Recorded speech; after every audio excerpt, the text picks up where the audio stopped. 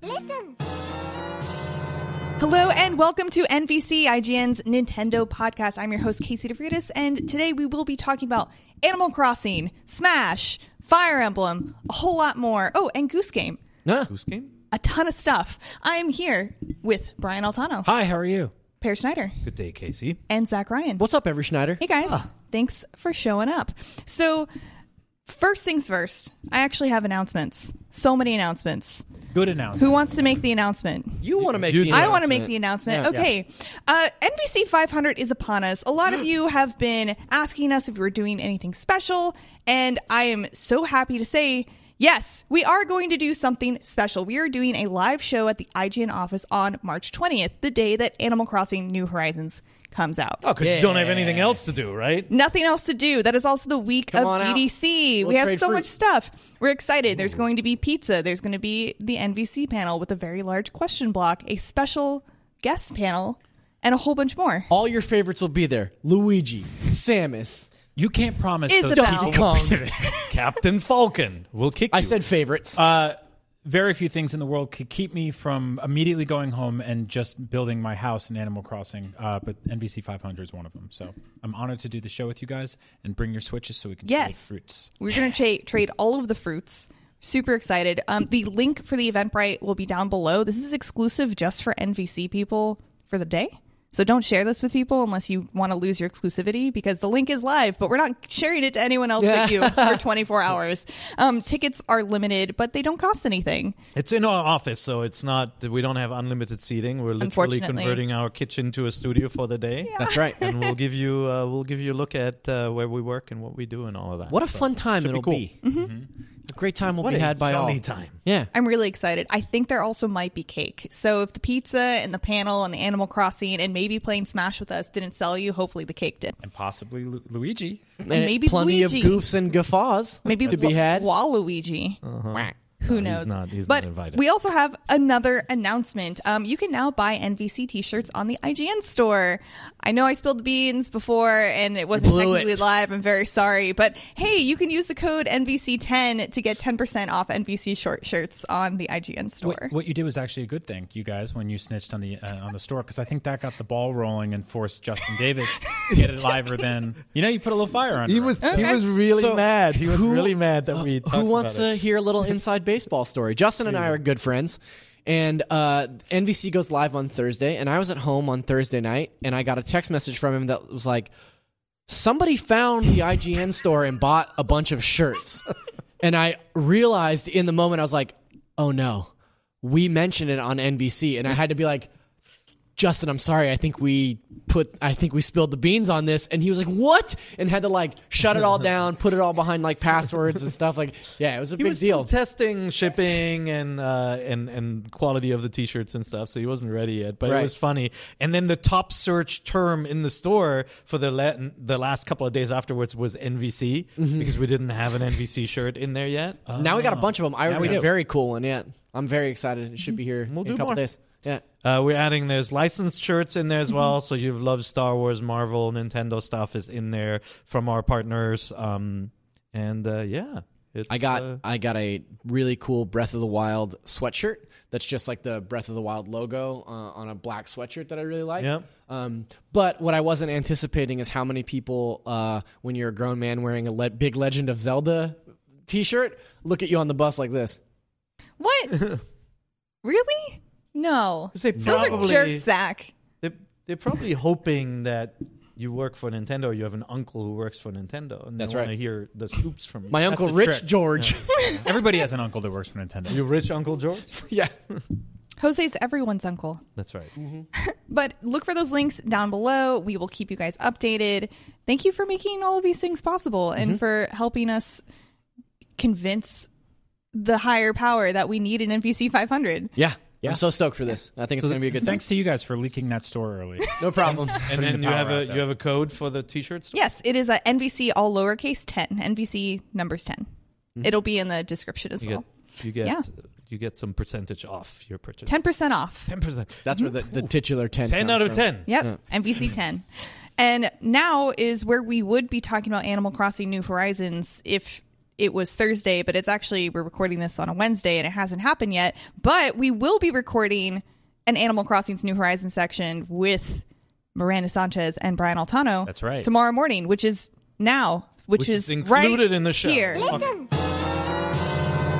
And we are back from the future from yesterday. I'm Casey DeFreitas. I'm here with Brian Altano. I'm very confused on the timeline here. Miranda Sanchez. I've appeared. Hello. And a special guest that I didn't mention before, Brendan Graber. I'm sleepy. I figured I would have all three of these people because they all love Animal Crossing. Yay. You got an Animal Crossing wikis person, hands-on Animal Crossing person. I've played it. Miranda.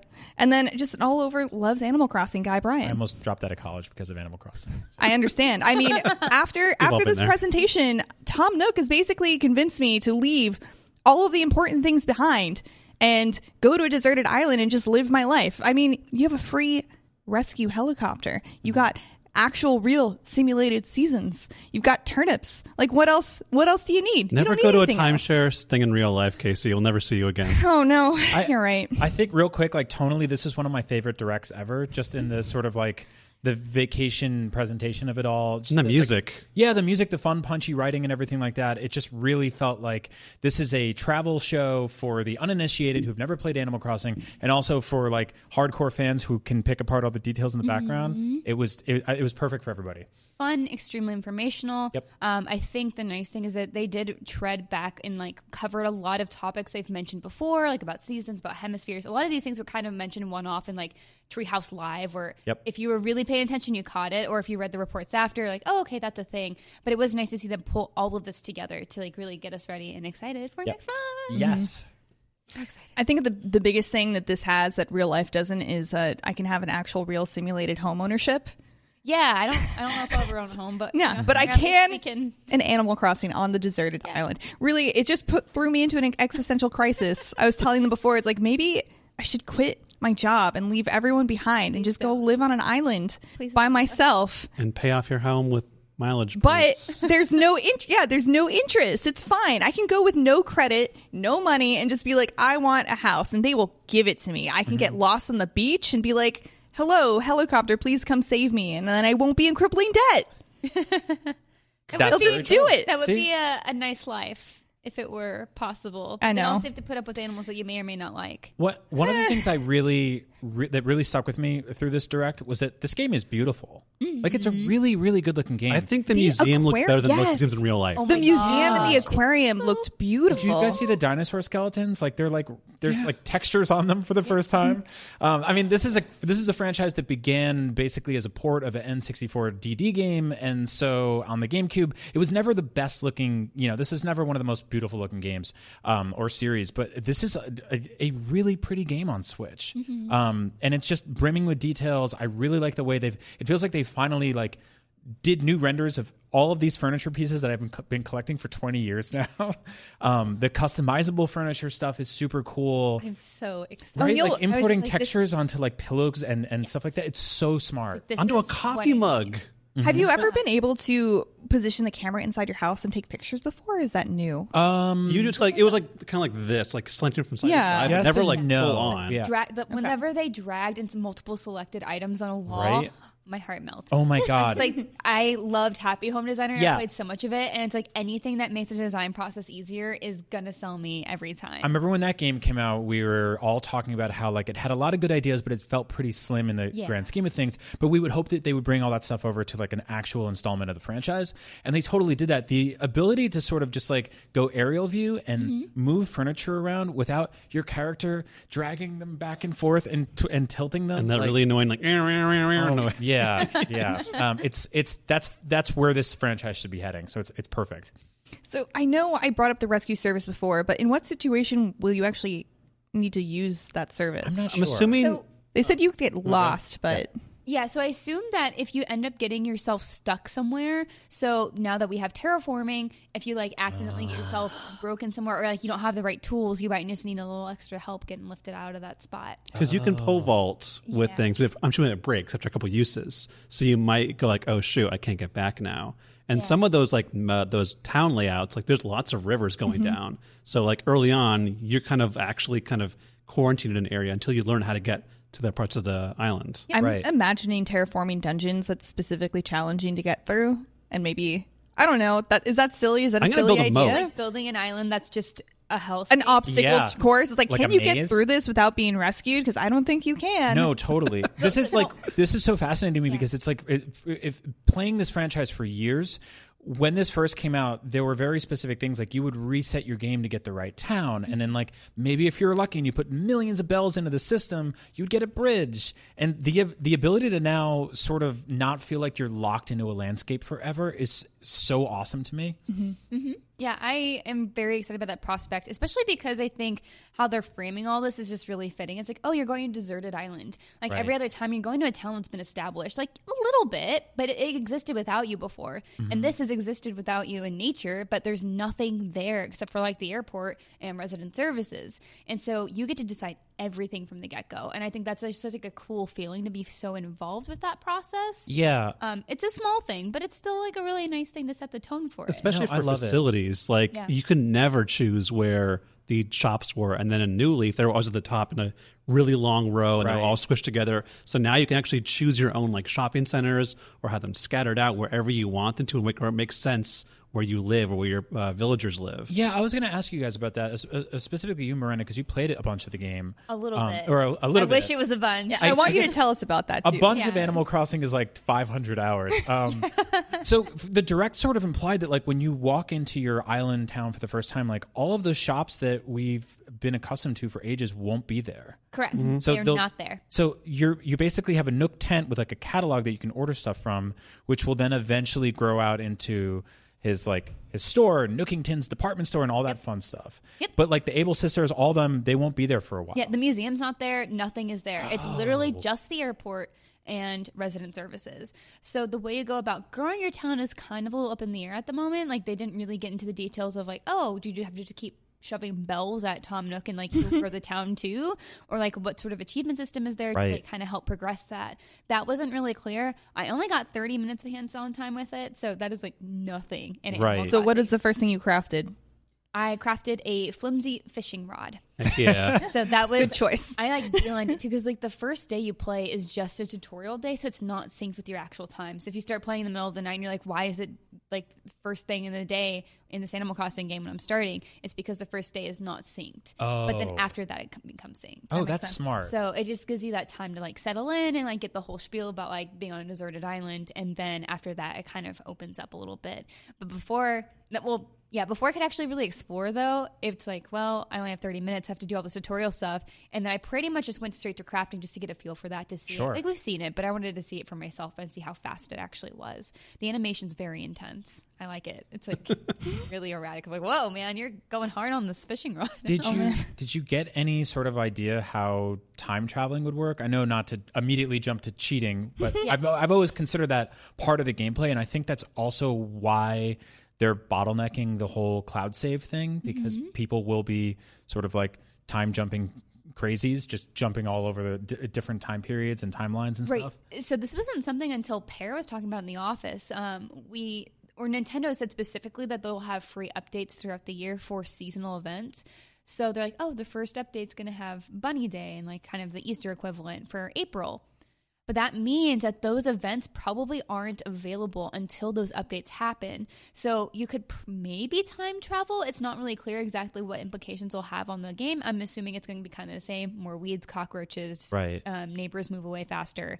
But if you go far enough in the future, I would assume that maybe you don't have those events in. So like Halloween won't happen until Halloween happens. Yeah, until it's added to the game or something. So you could jump forward, get a bunch of the Halloween treats and like special themed stuff, and then jump back. Yes. See, now I'm glad you started the show with like a Back to the Future reference, because this is where we're heading. So that's a speculation, which could be kind of like a problem, because people don't just use it to like skip ahead for like cool stuff, right? They also skip ahead to get stuff for the museum and like finish out bug collections. It's like, I don't want to wait a whole year to get that one bug that I missed because I was on vacation with my family. Yeah. My mom said not to bring my 3DS, but that doesn't happen. But like no, you don't have that could happen. You can bring your Switch. There's no excuses. Yeah. I'm well, kidding. yeah. I mean, there are plenty of Yeah, Mom. with you. My mom was great. Yeah. Giving a situation for like this happened to one of my friends, and I was like, oh, you can just time travel. Like, oh, that's right. Right. And so it's like, oh, it's a thing you can do.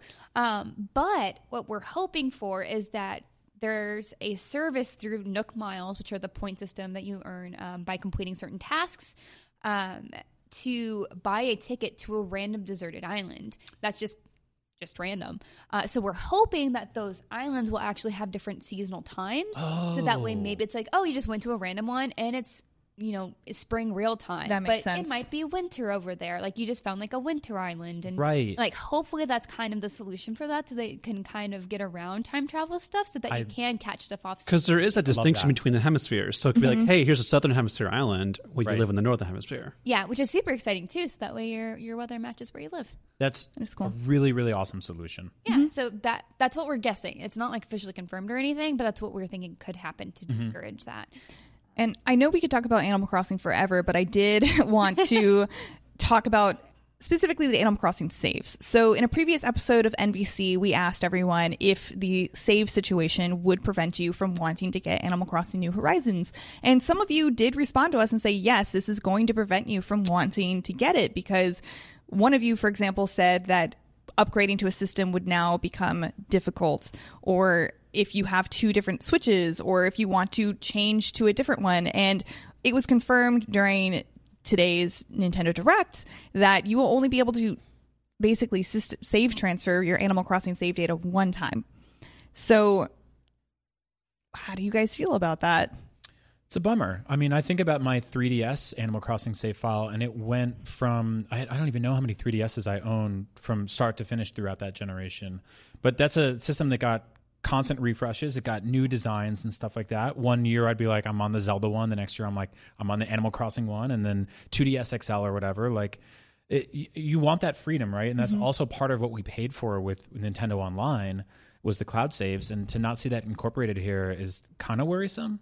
It's also, this is a game that transcends time. People were playing Animal Crossing for years and years and years, and having only one backup, and for all that time, if this was like a single player game, you play through once, get to a 30-hour mark, you're done. Okay, I'm fine, moving on. That's one thing. But for a game that just, there is no end, right, and lures people in to spend time and cultivate these giant like islands and towns that they perfect, and say, oh, by the way, if something happens, whatever happens, outside of your fault or your fault, who knows, well, you only get one mulligan. That's disappointing. Yeah. I always feel a little pessimistic in saying this, but I never really trust Nintendo to have a good online solution at this point. Like, I don't know how they haven't figured this out by now. Like, their competitors obviously have, and we know that Nintendo kind of sits aside from that. Like, they play their own game, right? Yeah. But we still have standards for online play and cloud saves and all these things, and the fact that it doesn't have it is a little weird. I know the whole idea, it's like this is a real-time simulation thing, but even if it's just a backup, even if I can't like just pull it off to another system or something, or if that will like invalidate another one, that's fine. But just like figure out a way for us to have our save secure, because that's like kind of a scary thing. Yeah, that's what you're buying into, right? Yeah. And I also kind of understand it wouldn't be fair to everyone else sharing your Switch if you transfer the save data and then now have removed their save data from them. Right. But there has to be a way to tell if other people on other profiles on the Switch are actually using the island or not. This is also the third game, I think, that makes use of their online app. It was like Smash and Splatoon, and like that was it. Voice chat, for the longest text. time. There's going to be a couple of things. Yeah, I mean the QR code scanning is brilliant. I love that. I think that's a great way to sort of import stuff that people have been making in past versions of the game for ages. The idea of like snapping a texture with my phone and immediately implementing it into the game is really cool. But yeah, I'm not gonna sleep easy knowing that like if my Switch gets lost, it's gonna be a huge pain. I might lose my town forever. Yeah, Nintendo said that they can pull it back from the server potentially. Yeah. Potentially, it's not a guarantee, which is like, okay, that's nice, but it is just a bummer to see that not be something that's been fixed at this point. It's 2020. Yeah, and they're going to sell millions of copies of this game, and it's like it's sort of just a sour note underneath this otherwise like very optimistic, very fun, very beautiful looking, exciting game that's coming out. And there's that sort of like caveat at the end where you're like, oh, that's a bummer. Yeah. Now, I do want to ask one question. We had a question block question from Kevin Osborne, and he says, a wizard asks you, if you could explain to me why I should play Animal Crossing, what would you say? I don't get it. I've never played one of these games before. I see everyone is excited for it to come out, but even with no other big Switch games coming out, I have no interest in playing this. Can you convince me to get the thing? Sure. I'm always, whenever I see these challenges, I'm like, but I will never convince you if you're not interested in it. Right. Yeah. So it's like, well, do you like cute animals and maintaining a home and decorating and, I don't know, cleaning up a little island and having essentially Second Life kind of simulation? Yeah. And then, Do you like having a chill lifestyle? No? Then there's room. I would say that like one of its most charming sort of things as a franchise is that it's incredibly cathartic. Yeah. It's just like a really relaxing, cathartic experience. Whereas like a lot of the video games I play are like intense third-person action games and, you know, story-driven open world games and stuff like that, shooters and stuff. Animal Crossing is completely laid back. It's completely chill. You never really feel like you're failing at it. You can just do small incremental tasks every single day and feel like you're chipping away at building a better lifestyle. It's part of the reason why there is a debt, but there is no interest or a time frame. It's like, hey, there's like 98,000 bells for your debt. Take your time. Pay off 100 every week or so. Who cares? You don't have to do that. Yeah. If you have no interest in expanding your house after the first one, or not even after that, you don't even have to do it ever. Right. You could Just just have a tent. do other things. You could just make friends with new animals and like plant a little garden, get some fish. It is like just such a chill game, and that's one thing that I really appreciate about it. And it can be a huge time sink, but it doesn't have to be either. Right. And so it's just like that flexibility of it being in your hands to kind of experience this other little world with animals that are super adorable and fun and sometimes weird, but that's good too. It's just such a unique experience that you don't find in a lot of other games. You could spend a week building an orchard, or you could spend a couple hours fishing. And like there's no wrong answers, right? Or I can visit an island and get some peaches. Yeah. If I only have I want to go to apples. that bamboo garden they had in that one island they showed that was off. awesome. That Yeah. was so cool. Just explore. I hope I hit peaches. Peaches. Like you did it in your demo, right? Demo. I was like, can I take this? That's as a good theme? one. Hopefully you can get it again. But hey, guys, thank you so much for joining me for this big up to talk about Animal Crossing New Horizons. I super appreciate it. I hope we covered most of things everyone wants to know about Animal Crossing, but for even more information, check out our amazing Animal Crossing New Horizons wiki. I'm going to add all the villagers I saw, including a new elephant, I think. New elephant. There's red a few, elephant. Exciting stuff. And a bunch of other things. I don't like that clown sheep. I never don't did, like- and I No. never If they arrive and like, hi, there's a door. Yeah. I'm going to push you off I'm into gonna the nail sea him with a in tires raft. until he leaves. Anyway, that's all we have to talk about Animal Crossing. And now let's go back to the past to continue with the rest of the NVC programming. Listen. And now we're back from the past. I hope you enjoyed the future us talking about Animal Crossing, because now we're back from past us. I cannot believe all the things they added. I know. I'm so excited. We got to hear about Miranda Sanchez's hands-on impressions. Yes. She's got a full preview up. Stoked. I definitely asked a lot of stupid questions. Yes. It's crazy to me that this time around in Animal Crossing they've included cucumbers and also marijuana plants. Oh my gosh. Yeah, all those. So obviously Now we we can don't tell know yet everyone to what's get in it. off our lawn with Yes. real gusto. Yeah, that's right. But I'm excited. Yeah. Super excited. Speaking of gusto, Yeah, it's Untitled Goose Game, won Game of the Year at DICE. Gusto? That was, it is, but it she is. said I gusto. said gusto. It was my like it was my subconscious saying like please do the transition, and it was complete- work. No, Nice work. our producer Borba is just like Borba's shaking his head so hard at us. This show is Creating off like the a rails. wind draft in here. So surprise. Untitled Goose Game won Outstanding Achievement for Independent Game and Outstanding Achievement in Character and Game of the Year at DICE. Yeah. So, for the listeners that don't know what DICE is, because it's a pretty inside baseball sort of deal, can you tell us a little bit? I looked at you because you're the elder statesman here, but you you probably probably don't know what DICE is. I feel like I do know what DICE is, but I also feel like I could get it wrong.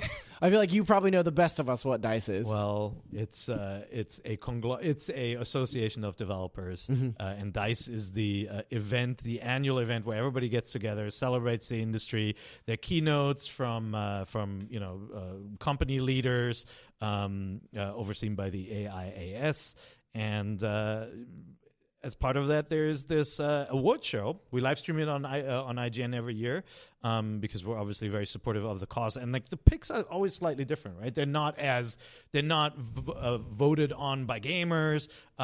They kind of represent that creative spirit within the development community, which is why Goose Game makes sense as an award. I've always kind of thought of DICE as like the Screen Actors Guild Awards for that's video exactly games, where it's like developers voting on the games that they want to see championed and want to see like propped up. And in this case, Goose Game was a surprise winner this year. I feel like I saw a lot of people tweeting and being really impressed with the idea that this tiny game from a very tiny development team would win DICE's Game of the Year. There are a lot of people who are mad too, right? That's okay. A lot What? Shocking. There are a lot of people who would say, well, how come a 3-hour game wins over, an 80-hour experience like Death Stranding? And like Death Stranding also had a lot of really creative and clever ideas, right? So I think it boils down to the fact that Goose Game was so different and so creative and really stood out as a unique experience, and that it was made by such a tiny team, I think, is why it was worthy for them. Yeah. Yeah. Cool. Also cool deal for note- them. You like the game, right? Oh, I love it. Yeah, no, it's great. Yeah, no, I love that there is the contest between something that's 80 hours long and something that's 3 hours long. Like there's Pixar shorts that have stuck with me longer than some entire DreamWorks feature films, right? And so, wow, shade thrown at DreamWorks. Specifically Shrek. Yeah, I'm coming for Back you, with Shrek again. No, I think it's awesome. The developers tweeted out a list of basically every DICE Award winner ever, and just to see Goose Game at the bottom of it, next to like all the other like AAA shooters and stuff like that, like gigantic open world games, and it's just like Untitled Goose Game. Yeah. Like it's really really cool to see. Yep. I also wanted to mention that Baba's You won Outstanding Achievement in Game Design. Mario Kart Tour won Racing Game of the Year. Which, I don't know how. I think that's the most like what. So a second ago, I was about to say I don't really see why anyone would be angry at Goose Game winning over their stuff. Mario Kart winning over other actual like real legit racing games was kind of like what? Yeah. Like I understand it from the perspective of sort of like the simplicity of the touchscreen controls and the solution that provides. Kart racing has been attempted on mobile for a long time, and I think Nintendo is the closest to like really get it pretty damn good. But that game otherwise was, I would say, like mostly forgettable. I think I don't know anyone who's stuck with it outside of like a rare few people. What's the thing that got everybody into Mario Kart? Multiplayer. Right. Yeah. Right. What does Tour not do? Right. Yeah, It has simulated multiplayer. It is, exactly. It's a slow year for racers for sure. We didn't get like a Forza Horizon, like a game that is a little bit more accessible. And so with mostly sim racers on the market, there were good sim racers out. It makes sense that a different experience. It's crazy won, that this particular kart racing game would win too when Crash Team Racing is also nominated, which is like a phenomenal kart racer. Maybe that's considered a re-release. I don't know. But like Baba Is You winning is really cool. Yeah, that is really cool. Half of the stuff in the Mario Kart game is a re-release. Yeah. You know? It wasn't, but Crash Team Racing was a nominee. But I also that's a thing that happened. It's fine. But I also wanted to mention, hey, Luigi's Mansion 3 got an outstanding achievement in animation. Mario Maker 2 got Family Game of the Year, and Fire Emblem 3 Houses won the strategy and sim category. That's awesome.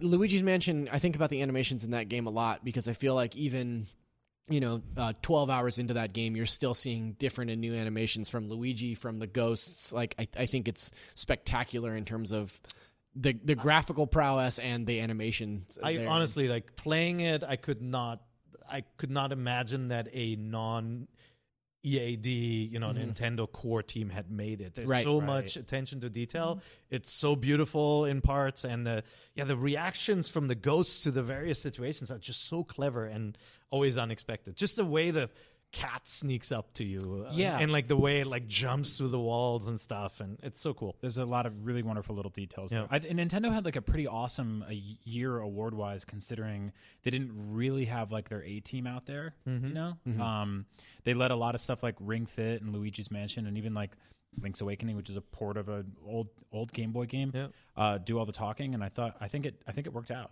Yeah.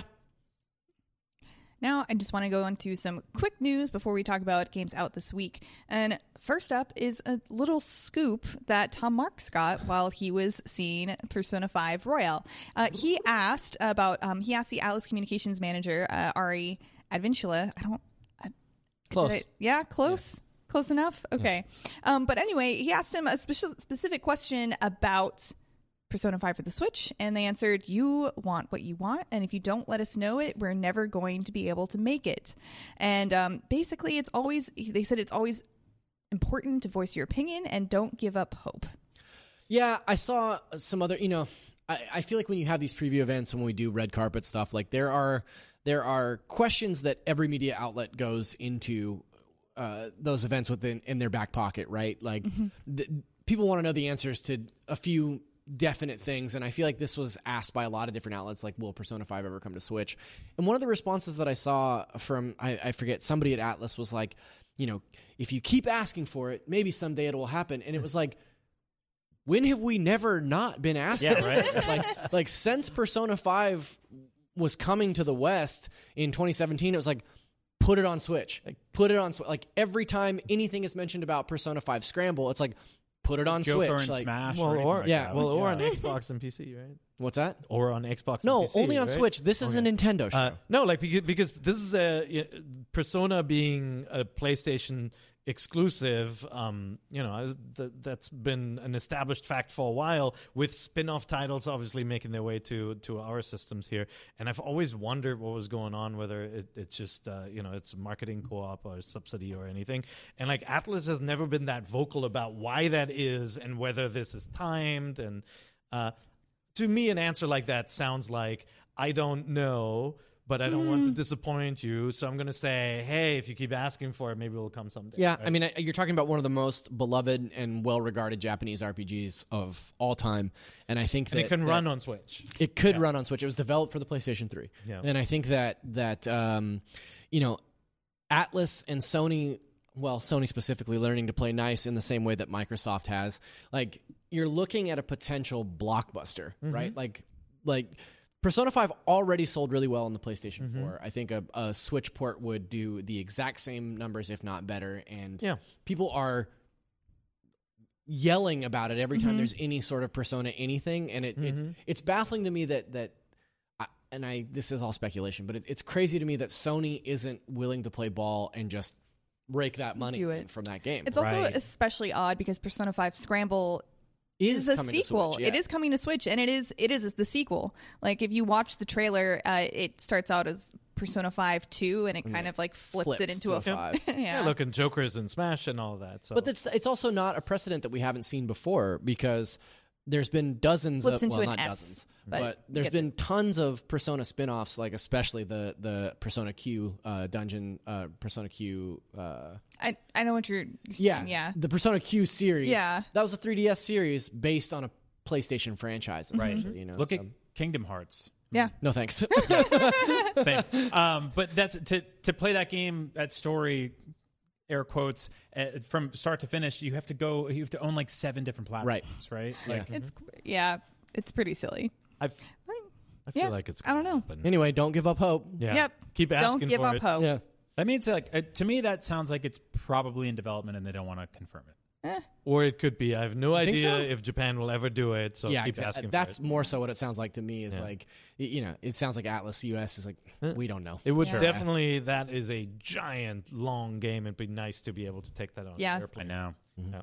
Let's see. Hey, Nintendo has revealed another Switch Lite color, this time in coral. Launches in Japan on March 20th, which is the same day as Animal Crossing. So even though we're not getting an Animal Crossing Switch Lite, Japan's getting the coral one.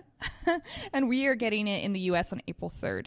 So this kind of gels with the comments that we've heard from their earnings call that the Switch Lite is selling well to female players, and they're introducing more colors that, not to stereotype the pink system, but are more appealing to female players, maybe?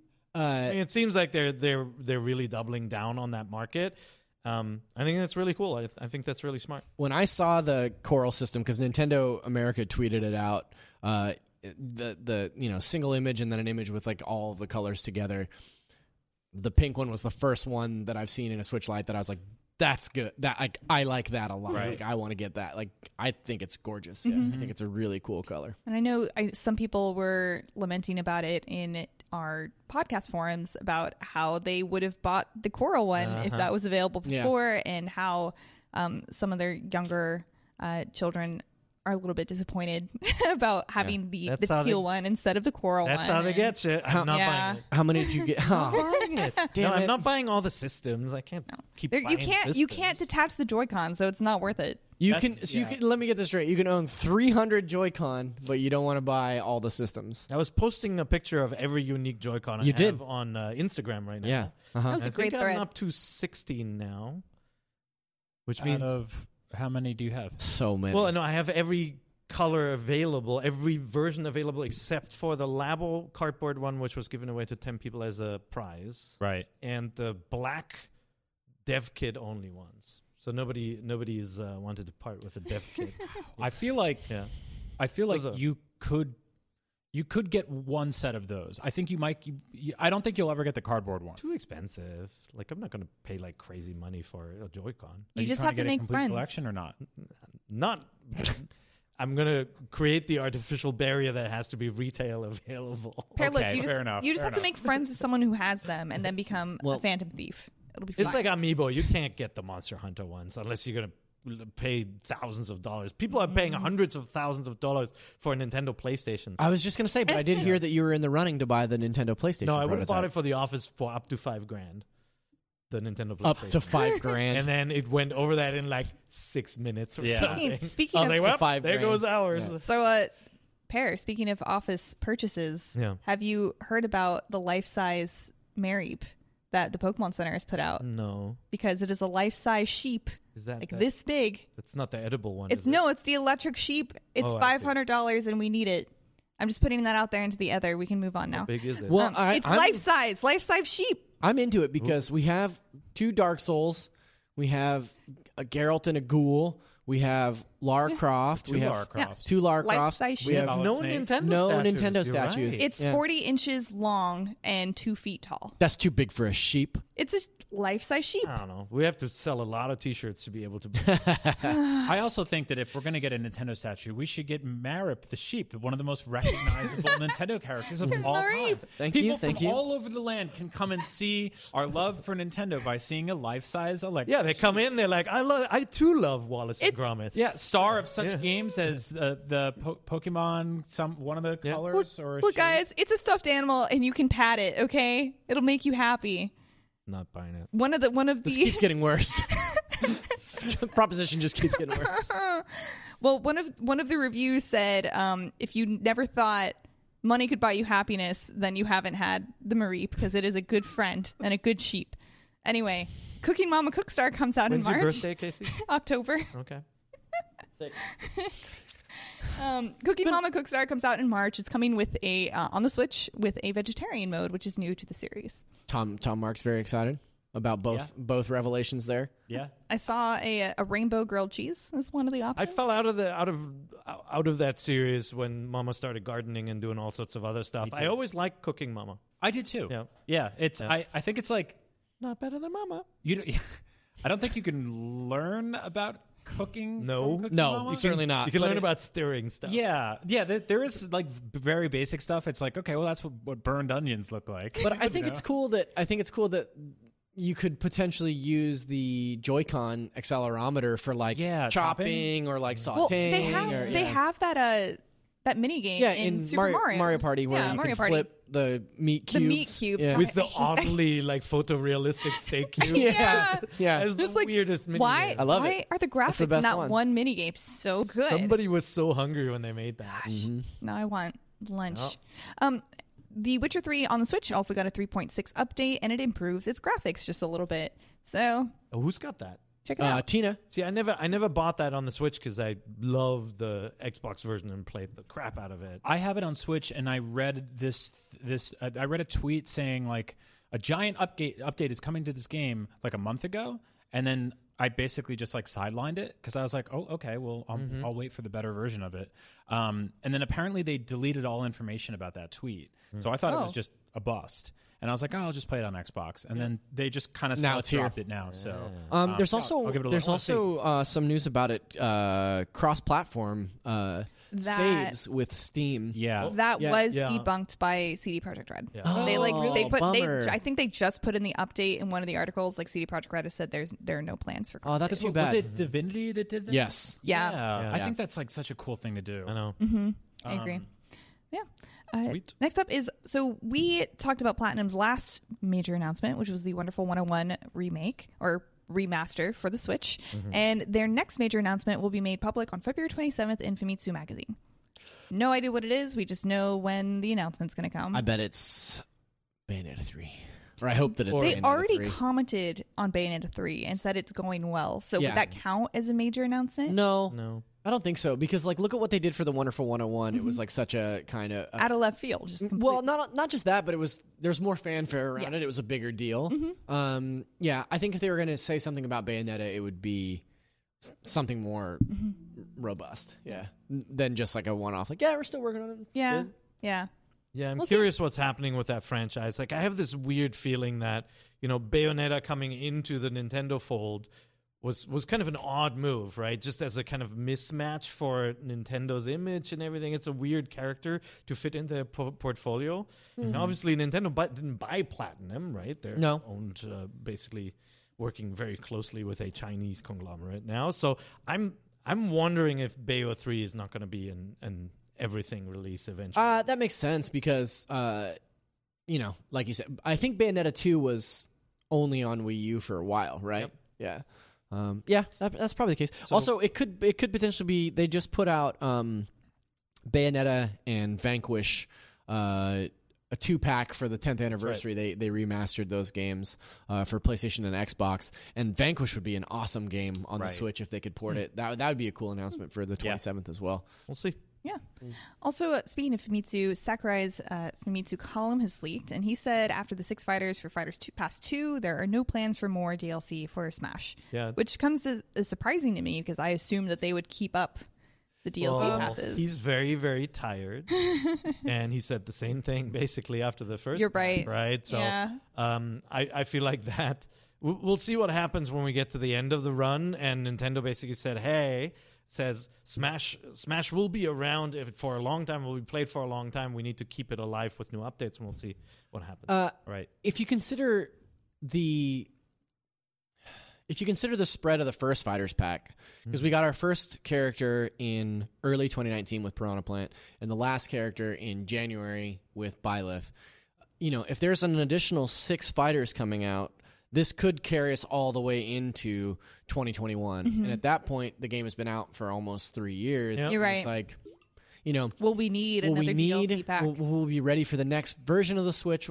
Like, yeah. I think I would like to imagine that Smash Ultimate is now a platform in the way that they will just continually update the same game, but financially and historically that doesn't fit Nintendo's business model. But if that's the closest thing Nintendo has to an esports contender, right, a game that people play at events, and obviously Smash is featured at Evo. And events like that, it's not one of the big 4 esports games.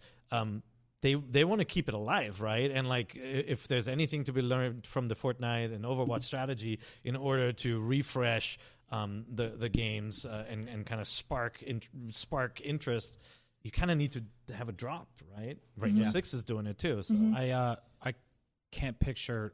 My brain can't even wrap its head around like this game getting a sequel. Can you imagine that? No, it wouldn't. It wouldn't. They don't do that. Not on the same console. No, I mean like what are you doing? next gen.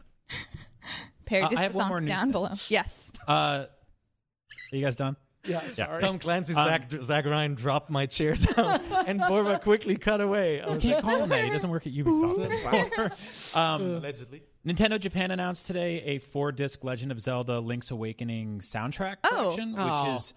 Damn, what a roller coaster that was. Yeah, I know. Which is all of the new music and all of the original music. It's on CD, which is weird. So, like, I literally don't own a CD player anymore. Does it come with a are still digital? a big thing in Japan. No. And so I did some digging into this. It's $50. It's on Amazon Japan and on Play Asia, and it comes with like a little book and everything. The artwork's awesome.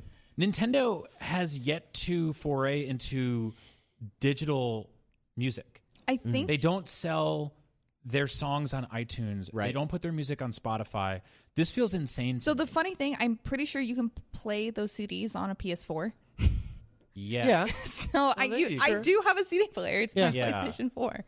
Yeah, because I don't. I'm sure we can lend you a CD player. Yeah, no, I know. Yeah. I'm just saying, it's like this feels like easy money for Nintendo. Yeah. Like, probably has 2 or 3 Discmans laying around. Look, they didn't do movies and amusement parks for a while, and even T-shirts. They were not very active with that stuff. No. So I feel like music is next. No, I imagine how much money they would make just by throwing up everything on Spotify. Yeah, that's what I'm like saying. Capcom recently did it, and Well, you'd be surprised.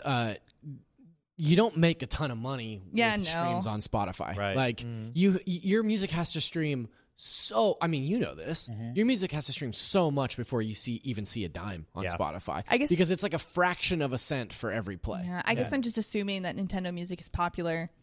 But Yeah, I mean, last year, Capcom just out of the blue one day released every one of their soundtracks on Spotify, and it'd be interesting to know if How they've it's doing. seen any money on I it. think the issue with the way they did that is that some of it isn't translated. So I know like some of the Monster Hunter soundtracks are all in Japanese characters, so I can't search for them, and I have no idea what any of them are. The Final Fantasy soundtracks, I think, are the same way. Or maybe I'm thinking of the Capcom soundtracks. Yeah, though, SIE put a bunch of stuff on there too, like Bloodborne soundtracks on there, and I was just like running like errands, pushing my kid in a stroller around, and like put that on. And I was like, it's terrible. It's like a beautiful day out, and all of a sudden I'm like, I'm in a boss fight. Yeah. Oh gosh, Funny. no. I hope that there's. Long story short, I hope there's more Smash DLC. Yeah, more Smash DLC. Maybe the Smash discography. I remember getting the Smash Melee like CD from like my Nintendo. No, it came with a strategy guide. It was awesome. I listened to it all the time. Nintendo or my Nintendo bonus thing a couple years ago too that had like a sound selection of Smash Brothers songs. The Smash Ultimate discography would be like insane. 24 discs. Like that it's so nuts how many tracks are in there. Right. Yeah. I didn't even think about that. Isn't that every like song is there? Hours of music or something. Yeah, it's something crazy. That'd be a pretty good package to release on iTunes. Yeah. Do you remember when you can listen to them digitally through the Switch? Yeah. Remember? That's what I was going to say. Do you remember when they announced during the Direct that there would be a built-in like player that you could listen to the Smash soundtrack? Even in sleep mode. Who's doing that? If you're out there listening to the Smash soundtrack like a giant MP3 player, let us know. With a big Switch in your little Merce. I think that everything about that game is designed to be inclusive for everyone, even people who are just like, I only like playing with mushrooms. Yeah. Like, you have the option. Yeah. You know? You're wrong, but you have the option. No games out this week. First up is Warface. It's out on the 18th. It's a free-to-play first-person shooter. Yep. Have any of you guys checked it out? No, this is a mobile game from 2000, I think like 12 that's been ported over to the Switch. Yeah, it's a online competitive shooter situation. Yeah, check it out. I mean, It's free. high player base. Yeah. So yet another highly played free-to-play game coming to the Switch. I think it's really smart. Now, somebody just has to finally up the G's to 5G and get a receiver in here so you can get a mobile plan, and then maybe there's a cool on-the-go device for playing these competitive games. Yeah. We also have Devil May Cry 3 Special Edition out on February 20th for $20. Widely considered the best Devil May Cry. Yeah? Yeah. Super cool that. game. I haven't played them in such a long time except for 5, but I loved 5. Yeah. So, I don't know. Maybe it's worth going back to check out.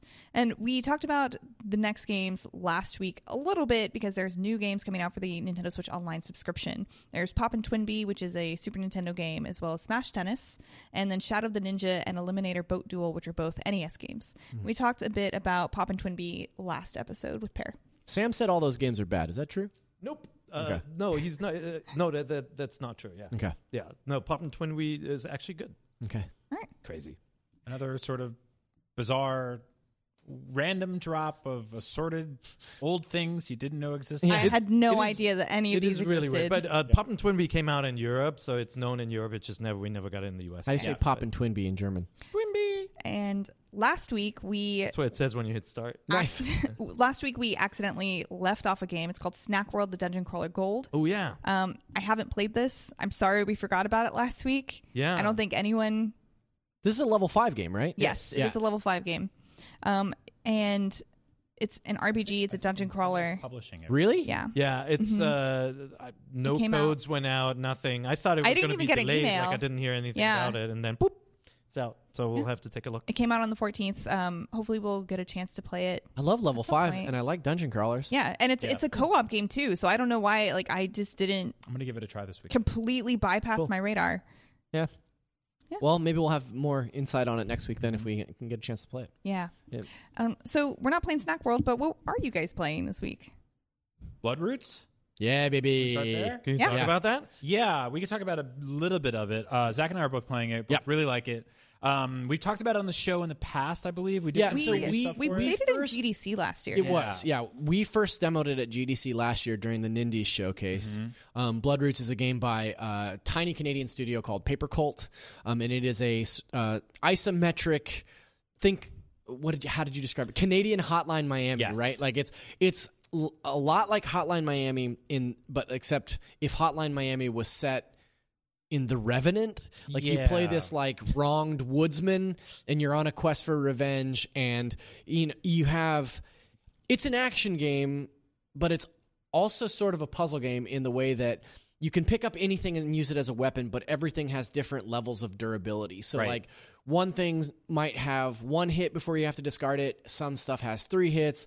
And then each of those weapons also has like a little bonus animation or movement. So like you can get a chain and the chain will whip around you in a circle, or you can get a sword and the sword will like fling you at your enemies across the screen. Yeah. And so you're kind of figuring out like much like Hotline Miami, like you'll die and immediately respawn. So in each of the areas, you kind of have to figure out the best way to mow down a bunch of enemies and get to the end goal. Your goal in every area is to clear out all of the enemies there. And it is awesome. Like it taps into that lizard brain part of your brain of like Hotline Miami where you're like, okay, I'm just going to do one more. I think I've got it. I'm just going to do one more. I think I've got it. And then all of a sudden it's 12:30 in the morning and you've been playing, for 3 hours. What I really love about this game is the way it scales. You could go in and basically kind of like pensively, quietly just creep up on things and kill them and then back away, or you can string together chains, and the game rewards you either way, right? Yeah. Like you still get level bonuses and cutscenes and all that. You get a score at the end of each level. There's leaderboards that are optional. So you could chain everything, and by doing so, you can do stuff like jumping in a wheelbarrow that runs through a door that lights 3 guys on fire, that lands you in front of a chain that you whip into this thing, and you grab a ladder and climb up it. Land some here, chop a guy's head off and go over here. And the last kill you do in every level is always this glory kill. Yeah, it's like bespoke animation depending on what item you're using. It's so fun. It's like very Kill Bill. You're on this revenge mission. They're very inspired by Tarantino stuff. Or you could go slow and steady. And so I find a mix of both. There were some levels I was like kind of bashing my head up against that I would kind of take my time through, and others where I was just like zipping through. It's tough. Yeah. It's a challenging game, and I think it's funny because like in each area, you might only spend 10 minutes working your way through it, but you'll do 25 runs. And the difference between like the first time you try it and the last time you try it is like night and day, because, you'll make it so far and then get killed. But the last time you're just like burning through this level, doing all this crazy stuff, and then you're on to the next thing. I love it. I just finished the first chapter, which is all that we're allowed to talk about right now. This is the first game for me this year on Switch out. That's like first new game. Kentucky Route Zero. Right. That's really like sunk its hooks into me. Yeah, no, I really dig it. I kind of wish the button mapping takes a minute to get used to. Yeah, because you're constantly bouncing between jump, attack, and grab, and it's basically you're in this sort of triangle on the 3 switch face buttons. And I kind of wish you could maybe switch them to shoulders. Or something like because that. the button that you grab weapons with is not the button that you use to attack. So it would make sense that you would grab and attack, but when you grab stuff, if you hit the button again, you throw it. Yeah, you drop it. So like I've run into a lot of deaths where like I'll pick something up and then hit it again and drop the weapon and then get killed. Yeah, and I think it's just a matter of like just training my brain into getting that sort of rhythm down. And honestly, to be like perfectly honest, I didn't look at the options menu to see if there's a way to change those, but. Yeah, it looks like that middle camera just died. Anyway, this game's out February 28th. As of right now, at the end of Chapter 1, I give it thumbs up. 2 thumbs. And I think it's called Bloodroots because when you die, you leave behind flowers, right? Yes. Gross. Yeah. That's awesome. I'm playing. I'm playing two DLC packs, both of them for strategy games. The first one is Wargroove Double Trouble. So this was the much promised DLC pack free. DLC download for Wargroove, already a really good game. We talked about it a little bit last week. Tom reviewed it, and basically the developer, after his review, addressed every one of his concerns, like unskippable animations. Now you just hold a button, it goes whoop, and it skips them. It's a really well-tweaked package, and on top of that, they now released a new campaign. Oh, so cool. when you go into it's your free. story, free campaign, you have your regular campaign, and they've made all these tweaks. There's new stuff for the map editor, but they added new characters and new missions. So now next to your campaign mode, you have a co-op campaign mode. You can play it single player, you can play it with 2 people on one Switch, or you can play it online co-op. And the way it works, like if you're playing it single player, you just it switches between 2 different teams, and you just hold the button on the Switch to activate them. So you could be playing with 2 controllers or 1, whatever you want to do. And so you kind of have to divide your attention. You have one team over here doing something, the other team, then you switch off and doing stuff up there, and you kind of have to work together, even when you're playing single player. And it's really good. It has new characters, really funny new scripted sequences.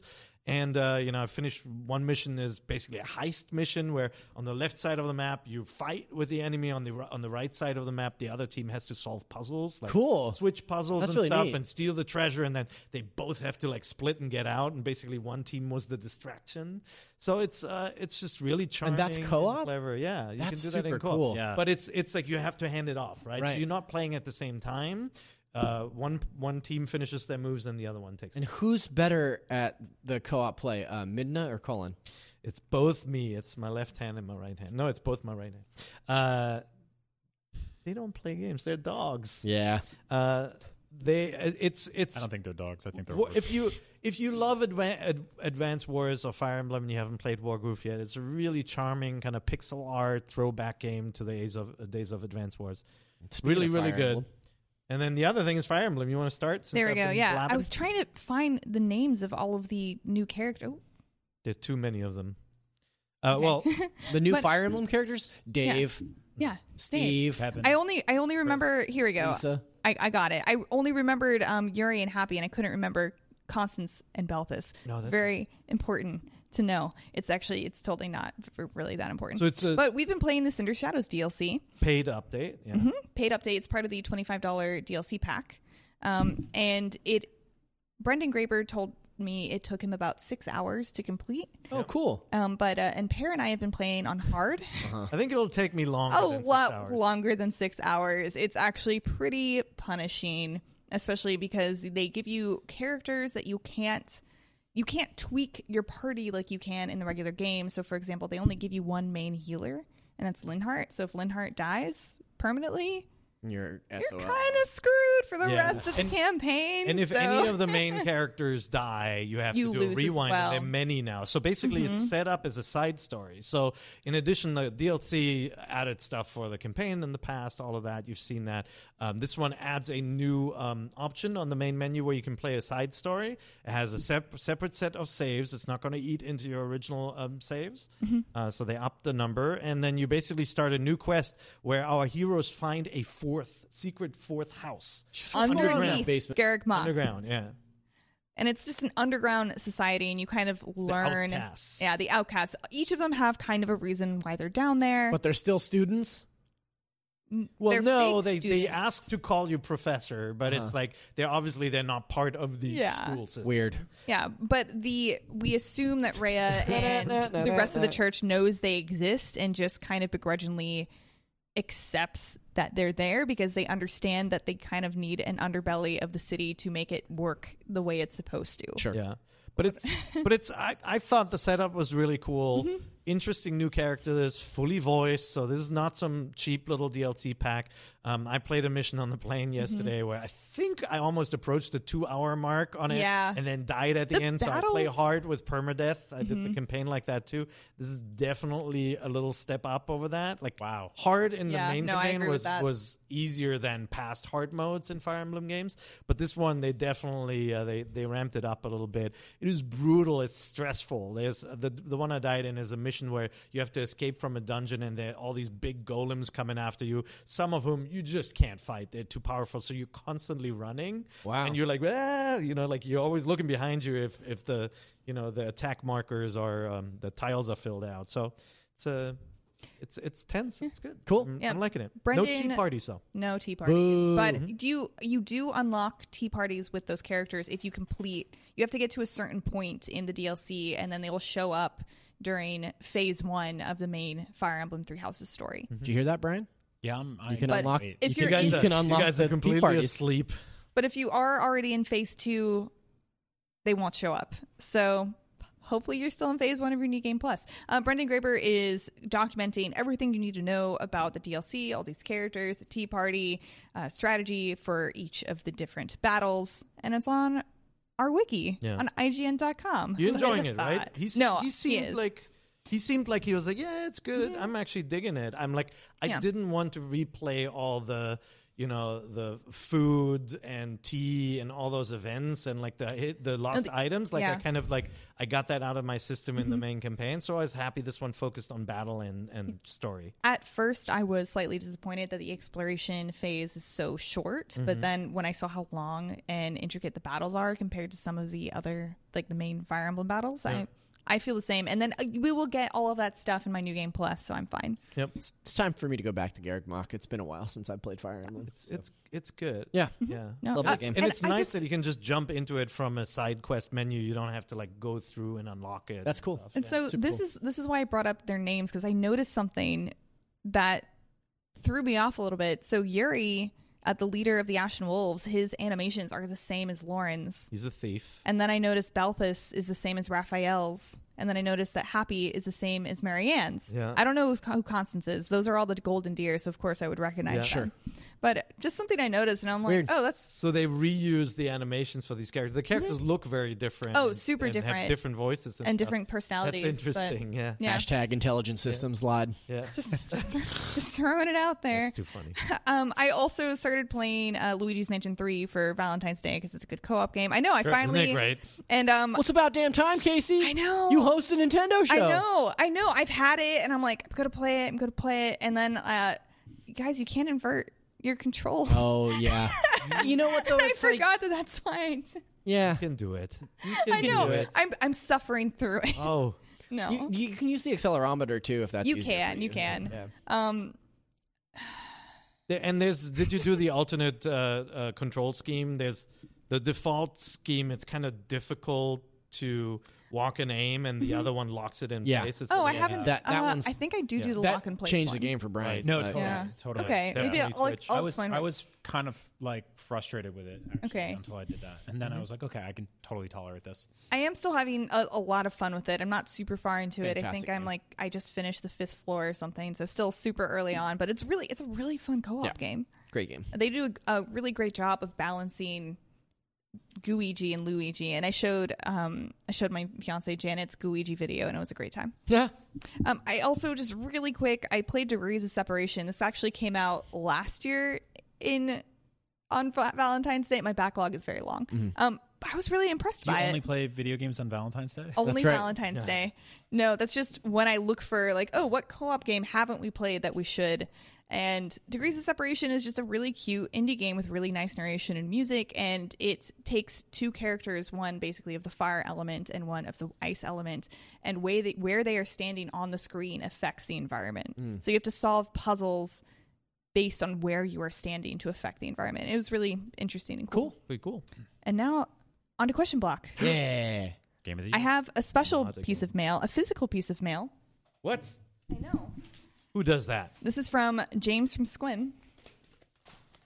From where? If you're listening to this, so it says Sequim, Washington, but he says it's pronounced Squim, rhymes with whim. So I'm just trusting him. Okay. I've never been to this place in Washington. Okay, all right. But if you're listening to this, Casey is getting out. I'm getting out a thing. What is it? I'm getting a thing. He says it's a plastic canvas project. Whoa, that's crazy. They're old lady crafts. That's super cool. For those of you listening, it's basically a single point and stitch where each pixel is one hand stitched. Wow, that's awesome. Right. And one side, it says get the thing. It has a question block. It says NVC, and it has a bunch of Nintendo characters. And the other side it's got Brian on it. is full of Nintendo consoles. Pointed at it Kirby. Is so that's cool. Kirby, sorry. I'm more of a Tom Nook.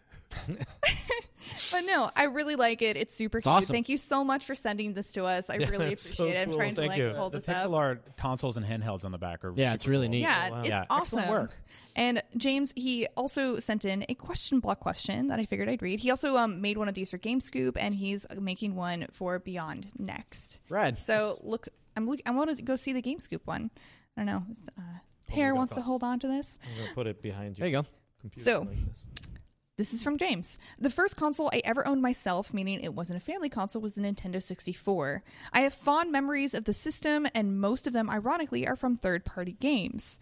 I love Mario and Zelda, but nothing quite beat a gauge match in WWF No Mercy 64 with 3 of my buddies, or the tragically underrated World Driver Championship, which I enjoyed more than Gran Turismo at the time. So that brings me to my question. What are some of your favorite console-exclusive third-party game memories in your Nintendo past? Ever since the Nintendo 64, Nintendo has been known for not having great third-party support, and while we never have the quantity of other systems, we have some real highlights in the lineup. I love to hear the NVC Cruise highlights. Mm-hmm. Okay. So we debated this a little bit earlier because exclusive is a weird word, and things are usually not exclusive forever. There's stuff like Resident Evil 4, which was exclusive for a while. Yeah. There's that famous quote about, I'll cut my head off if it ever goes anywhere else, and it went everywhere else. And so I don't think that one's allowed. But right off the bat, one of the ones I was thinking was Final Fantasy Crystal Chronicles, which is coming to Switch eventually. Yeah. This year, hypothetically. But I don't know if that's gonna actually happen. Yeah. Sure. Yeah, sure.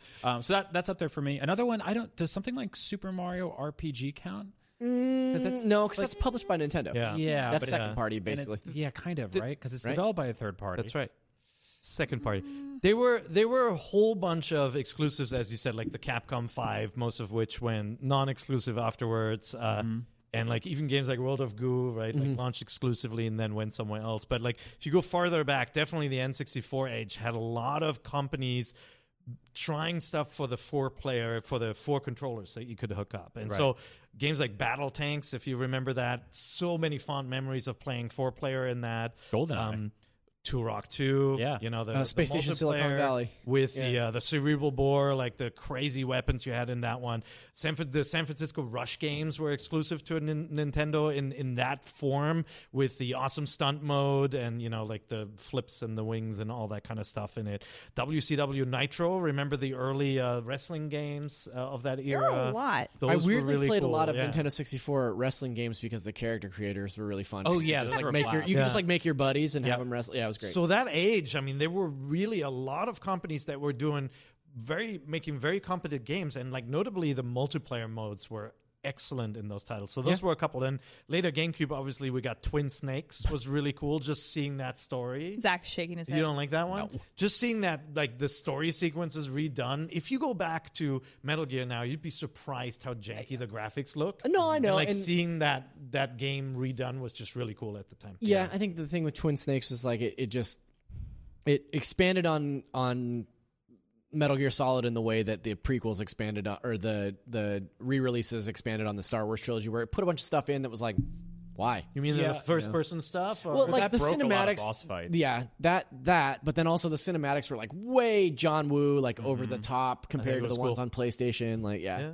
I think my favorite thing about that game was you're exploring like an office area at one point, and there's like a Mario and Yoshi. Yeah, doll there's on like the hidden desk. stuff. And I remember that just like blowing my mind as like somebody that grew up loving PlayStation and Nintendo. I was like, what was that? Was Dennis Dyack's team Silicon Knights? Yeah, that was it. Yeah, that was them. They did Eternal Darkness as well, which was another exclusive third party for Nintendo, though. Yeah, Billy Hatcher, that NVC favorite, that's a third party. That's right, from Sega. But more recently, there are not that many games that are exclusive and remain exclusive. But obviously, Mario plus Rabbids has Mario in it, but it's a Ubisoft game. That was such a pleasant surprise to me. And all the fond memories of the reveal and, the Ubisoft conference at E3. That was pretty wild. With David Miyamoto coming out on stage. That was really cool. But like the most notable exclusives now are like, the definitive edition of Dragon Quest XI. Obviously. Yeah, that's a pretty cross game. That's a pretty wild example because Dragon Quest came to PlayStation and Xbox before, or maybe just PlayStation. I don't remember. But the Switch version is considered like the definitive version. Oh, it is the best one with orchestral music, right? Yeah. Stuff with the ability to swap between 2D and 3D. Like, yeah. Yep, that's a good one. I'm gonna do a more of a throwback, but one of my favorite third-party games is Lost Kingdoms by From Software for the GameCube. Oh, yeah. Wow. And that was an exclusive, and it's really, I'm going to explain it, and you're going to be like, oh, that's a Casey game. So it is a monster capturing card building game where you can combine your cards and evolve them into new things and make decks for the levels as you're going. But you play as a princess that goes off to save her king and her kingdom. Are there dragons? Of course there are dragons. There it is. There's the trifecta. But it's a From Software game, and it also had a multiplayer battle mode. So I just remember at my friend's place and fighting, not physically fighting, but playing that game with her, and also playing through single player with her as well. And I just loved that kind of mechanic. And Folklore is a game that came out for the PS3 later that kind of had a similar sort of mechanics where you have a deck, and as you draw, the monster powers become mapped onto your buttons. So it's just always changing gameplay based on what you put in your deck, and I really enjoyed that and I thought it was really cool. From Software, please make another one. What about you, Brian? Snowball Kids? Snowboard Kids. No, he said his pick was Crystal Chronicles. Oh, that's right. Yeah. I already forgot. I'm going to go 2 more. Sure. This one is from Scott Dolson. He says, you must pick either Mario or Zelda, and the one you pick will not receive a mainline game for the next 10 years. Which do you choose? Oh, how dare you? Which one doesn't get a mainline game for the next 10 years? You just said Mario, so I'm going to have to say I want my Zelda game, and then we'll revisit Mario in 10 years. Yeah. I agree. They can always re-release all the games that we've been waiting on. Give me Sunshine. I mean, we have Mario Maker 2. You can just make your own. That's not Sunshine. We booted up Sunshine in the office, and that's a game that a lot of people express disdain for. It's really good. Yeah. I heard one of my friends said, "Oh, it runs like crap. It's terrible." It's like, no, it really doesn't. They're like 2 levels that have real issues. Those levels, a lot of cool things in there. The levels where you don't have the water pack, so good. Those levels are like top tier Mario levels. My issues with that game don't come until the last third and the end game of it. Yeah. I think the quality kind of collapses. There's some rough levels. It's a famously rushed game for sure. I also choose Mario. I love Zelda. Zelda is like my number 1 franchise with a bullet by a country mile. So I love Mario as well. Sorry, Mario. If I don't, if there's not a mainline Mario game, I think Pear's right. I think we could skate by on some good remasters. More Mario to re-release. There's so many. You can clean up Super Mario 64. There's Mario Maker. Yeah, right? That's what I said. Hypothetically, that could hold us over for a decade. Yeah, Galaxy. If I was just really, really dying for new Mario levels, there's millions of them out there being made by fans. Yep. Zelda's just that's the special magic. There's also a lot of Mario games that I've only played once or just completely missed. There's a bunch of the new Super Mario games that I skipped because it was just Yeah, but I can go back and revisit those. That's right. Okay, last question, really quick, from Neil Tracky. He says, if Pear could have any Joy-Con color / theme of his dreams, what would it be? That's a really good one. Wow. I think it would be what would get you to buy another set of Joy-Con? No, the end-all, be-all Ocarina set of Time Gold. Yeah? Yeah. Give me the gold edition. Do you have any unlicensed? Give me a green mainline Switch and golden controllers on the side. Do you have? You don't have any custom Joy-Con? I have the atomic purple see-through ones, but I don't count those. We all were doing shell swaps for a minute here at IGN. Yeah.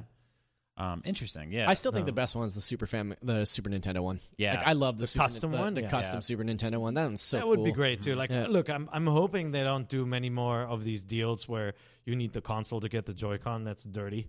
But that definitely anything Zelda related. That's my Dragon Quest one. It's very good. Yeah, it is nice. Well, hey guys, thank you so much for joining me for this week's episode of NVC. Remember, everyone listening or watching at home, look into the description for links to the Eventbrite for NVC 500 Live at IGN's office in San Francisco, and also for the IGN store for NVC shirts. Remember, get that discount code and remember to put it in. Thank you so much for watching. Remember, you can always catch us every Thursday at 3 p.m. on YouTube or Spotify or your favorite podcasting platform. And remember, this is the only place you can get the thing. See you March 20th. Bye.